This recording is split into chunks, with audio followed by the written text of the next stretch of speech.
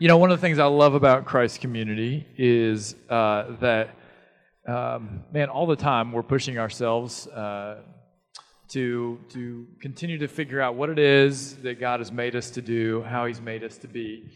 And we had a really cool thing happen this week in the life of Christ Community. We had a birthday, and Christ Community Church turned 9 years old this week. So, yeah, we were excited for that.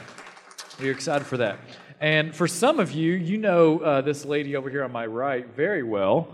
And for others of you, you may not even know who this is, and that's okay. That's all right. That's part of getting to know the family of people here at Christ Community Church. But this lady is none other than the one, the only Phyllis Webb. And she holds a spot at Christ Community that none of the rest of you can hold. She birthed our founding pastor. So, I mean, that's pretty unique. That's pretty unique. And so I asked her if she would come and share a little bit of her journey and her story with us this morning. And she's done this before, so she said, well, what part of my story do you want me to share? I can't share it all. Send me some questions. And so these are some things that I've asked her to share about, and I think she has a really unique way of sharing, and I think she has a unique story to tell. So, Phyllis, let's just jump right in, all right? All right. Who are you? No biggie. Yeah. This isn't a big question at all. Who are you as a follower of Christ? Who has God made you to be? Actually, that's a real easy one for me because I'm a child of the King. Oops. I can't lose my notes. No, I'm a child of the King. I was fortunate enough to be raised in a home where we went to church. I started church before I can remember. So I learned all the stories. I felt like God was calling me at the age of 8 to become a Christian. And so I made that commitment, and I followed Him. And what that involved for me was I stayed active in church. Yeah. And I learned all the Bible stories. I was active in my youth group. I had 2 particular youth ministers that took a special interest in me and helped me in many ways. I was just, I don't want to leave out. Take your time. You're good. I know you dropped your notes. You got to get them all sorted. There's no trouble in that. Yeah. So I learned to walk with the Lord at that early age. Yeah. And the one thing that I learned was that sometimes I walked with Him in sync, step and step. And sometimes He was a little bit ahead of me, but He was never out of sight. And that's the one thing that I remember. Man, that's really good. He was never out of sight.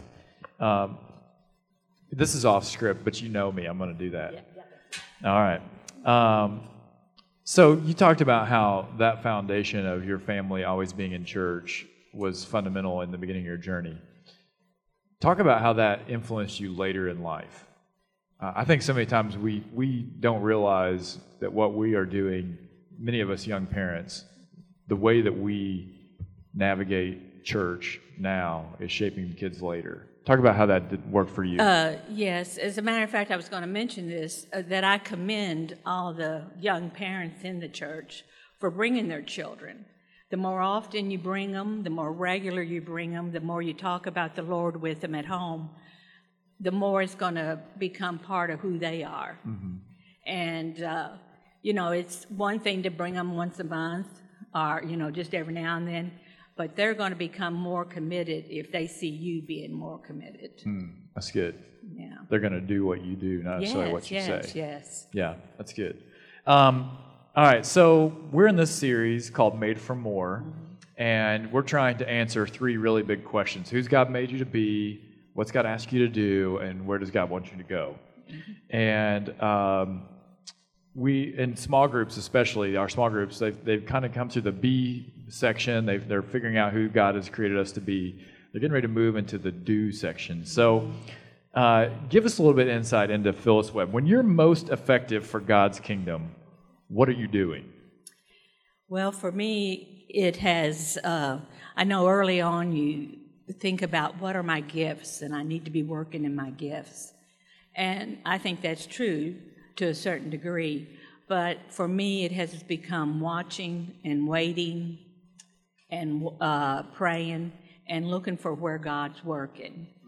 And I took a study once, Henry Blackaby said, experiencing God, join God where he is working. Yeah.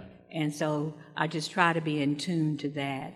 And sometimes it's just something as simple as an encouraging word or a hug or finding out what a need could be met. And that's, for me, that's how I practice. Yeah. No, that's awesome. You're most effective when you see God working, you can just join him. Yes. As opposed to trying to manufacture. And the other thing is making sure others can see Jesus in you.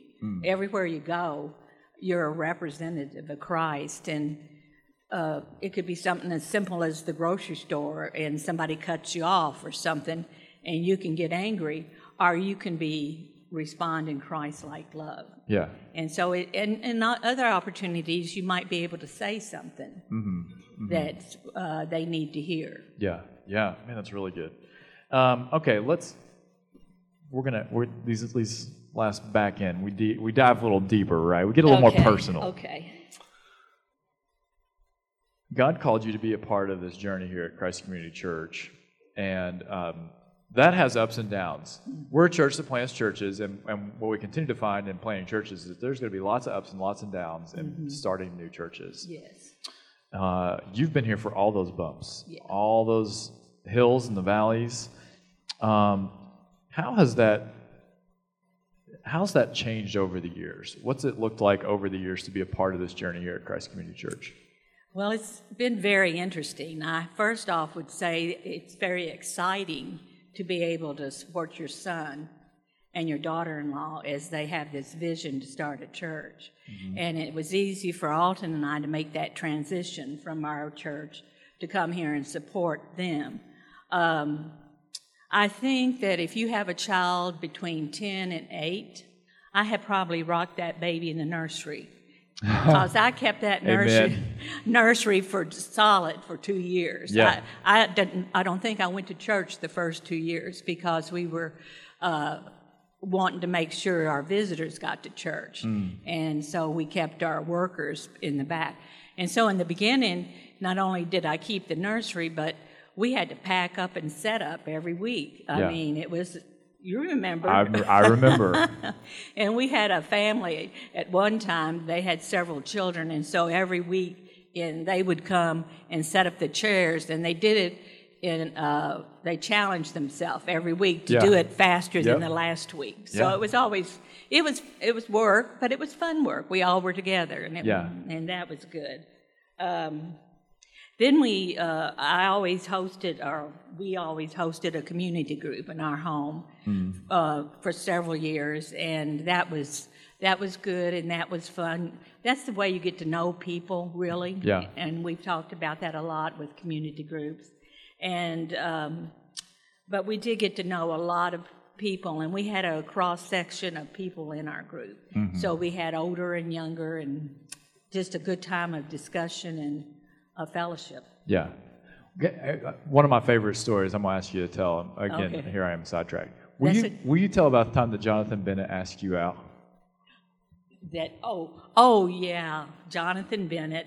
He was about 15 years old, and he was John and Angela Bennett's son, and John Bennett was a pastor of children's ministries. And so he called me one night and wanted to know if I could go out for ice cream.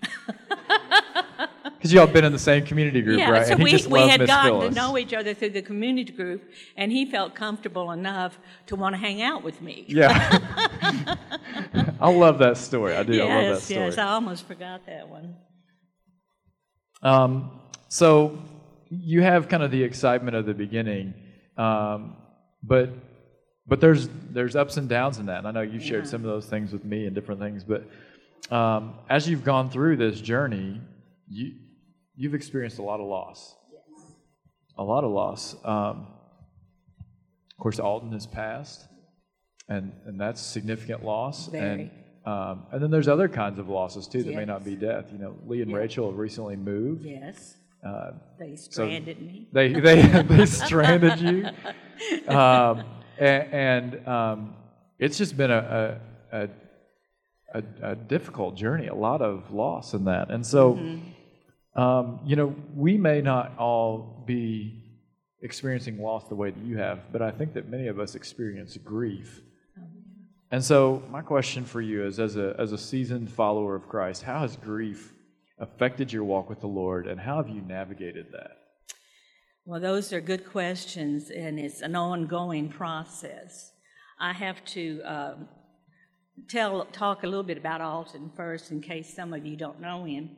But he was a vibrant, active real estate Christian churchgoer man in our community. And I wish that most of you could remember him that way. But unfortunately, he had Parkinson's, and he wound up in a wheelchair, and I'm afraid that that's how most of the people in our church remember him. They don't remember the before. But he was a founding member of the church. He was one of the first elders on the church.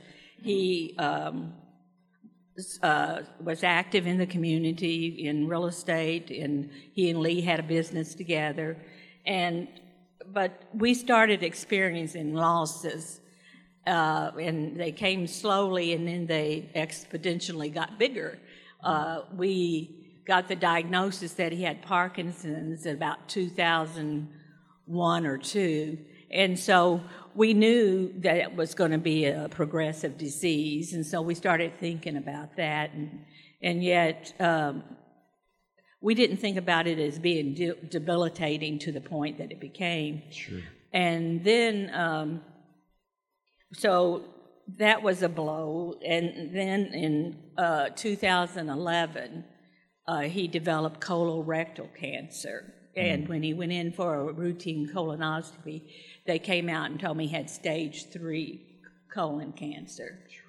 And I was not expecting anything, because, we went routinely for that. And so as a result of that, for the next 5 years, we were in and out of hospitals. We had multiple surgeries, and it just, I had to become a full-time caregiver. We downsized, moved from our home to a patio home. So a lot of changes that affect you. And but we survived, and Alton had a good sense of humor. And so he sure did. Yeah, so he would, joke around. I remember one time I was helping him after he'd been to the bathroom, and I looked at him and I said, "You know what? I have a feeling that if the tables were reversed, I'd be in a nursing home." And he grinned and he chuckled, because he knew that was true. He pleaded the fifth on that one. Huh? Yeah. But we survived because we knew God is our rock.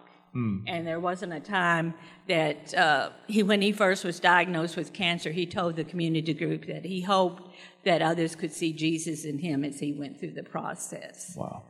So, but the downside to having cancer and Parkinson's was that it increased his Parkinson's symptoms. Yeah. We had so many surgeries, and he had to have a tube put in so that I could give his medicine to him through his stomach. And that was a daily challenge, twice a day. Sure.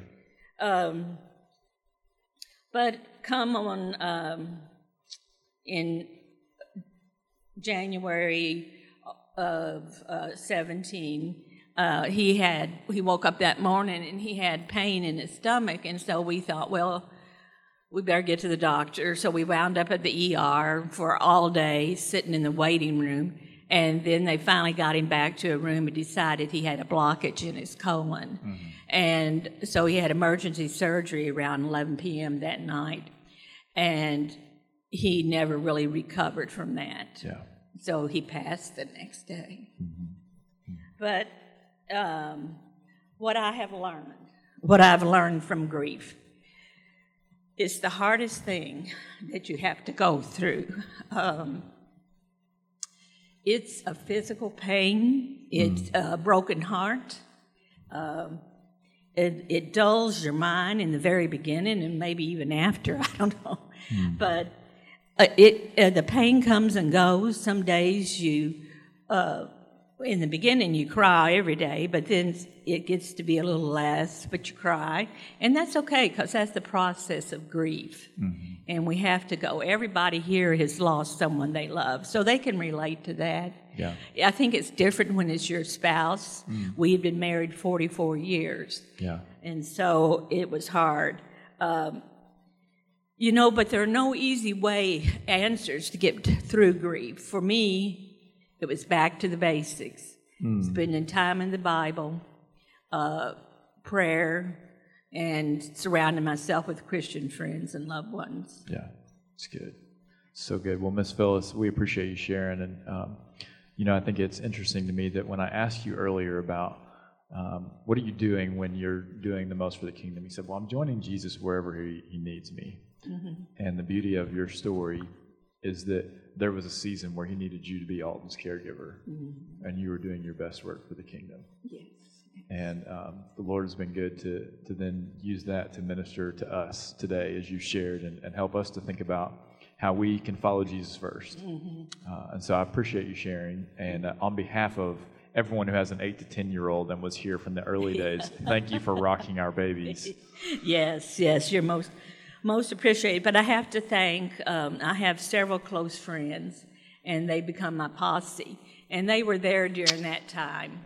Phyllis has a posse, y'all. But I have to thank Peggy Berry and Leon and Carol Beth Mooneyhan, and then more recent friends, Cheryl Freerman and Bessie Hawk, and just for being there and being friends. Yeah. And there was a song, and I have to thank my children. My children are my rock. Yeah. They keep me, and they know when I need help and when I don't, and so we stay involved, even though they live far away now. But there was a song at the time that helped me, and it was Lauren Daigle, and I had it sung at Alton's funeral, and I'm just going to read a few of the lyrics because this spoke so clearly to me at the time. It says, "When you don't move the mountains, I'm needing you to move. When you don't part the waters I wish I could walk through. When you don't give the answers as I cry out to you, I will trust in you. You are my strength and comfort. You are my steady hand. You are my firm foundation, the rock on which I stand. Your ways are always higher. Your plans are always good. There's not a place where I'll go you've not already stood." It's good. I think I have nothing more to say than let's pray. It's good. Heavenly Father, we do want to trust you as we've heard these words. Father, as you're making us into more, as you're showing us how you've already made us for more, God, we pray that you would give us the faith to trust you more. God, thank you for Phyllis and for how she has loved on us so well, and how you've used her to love on others.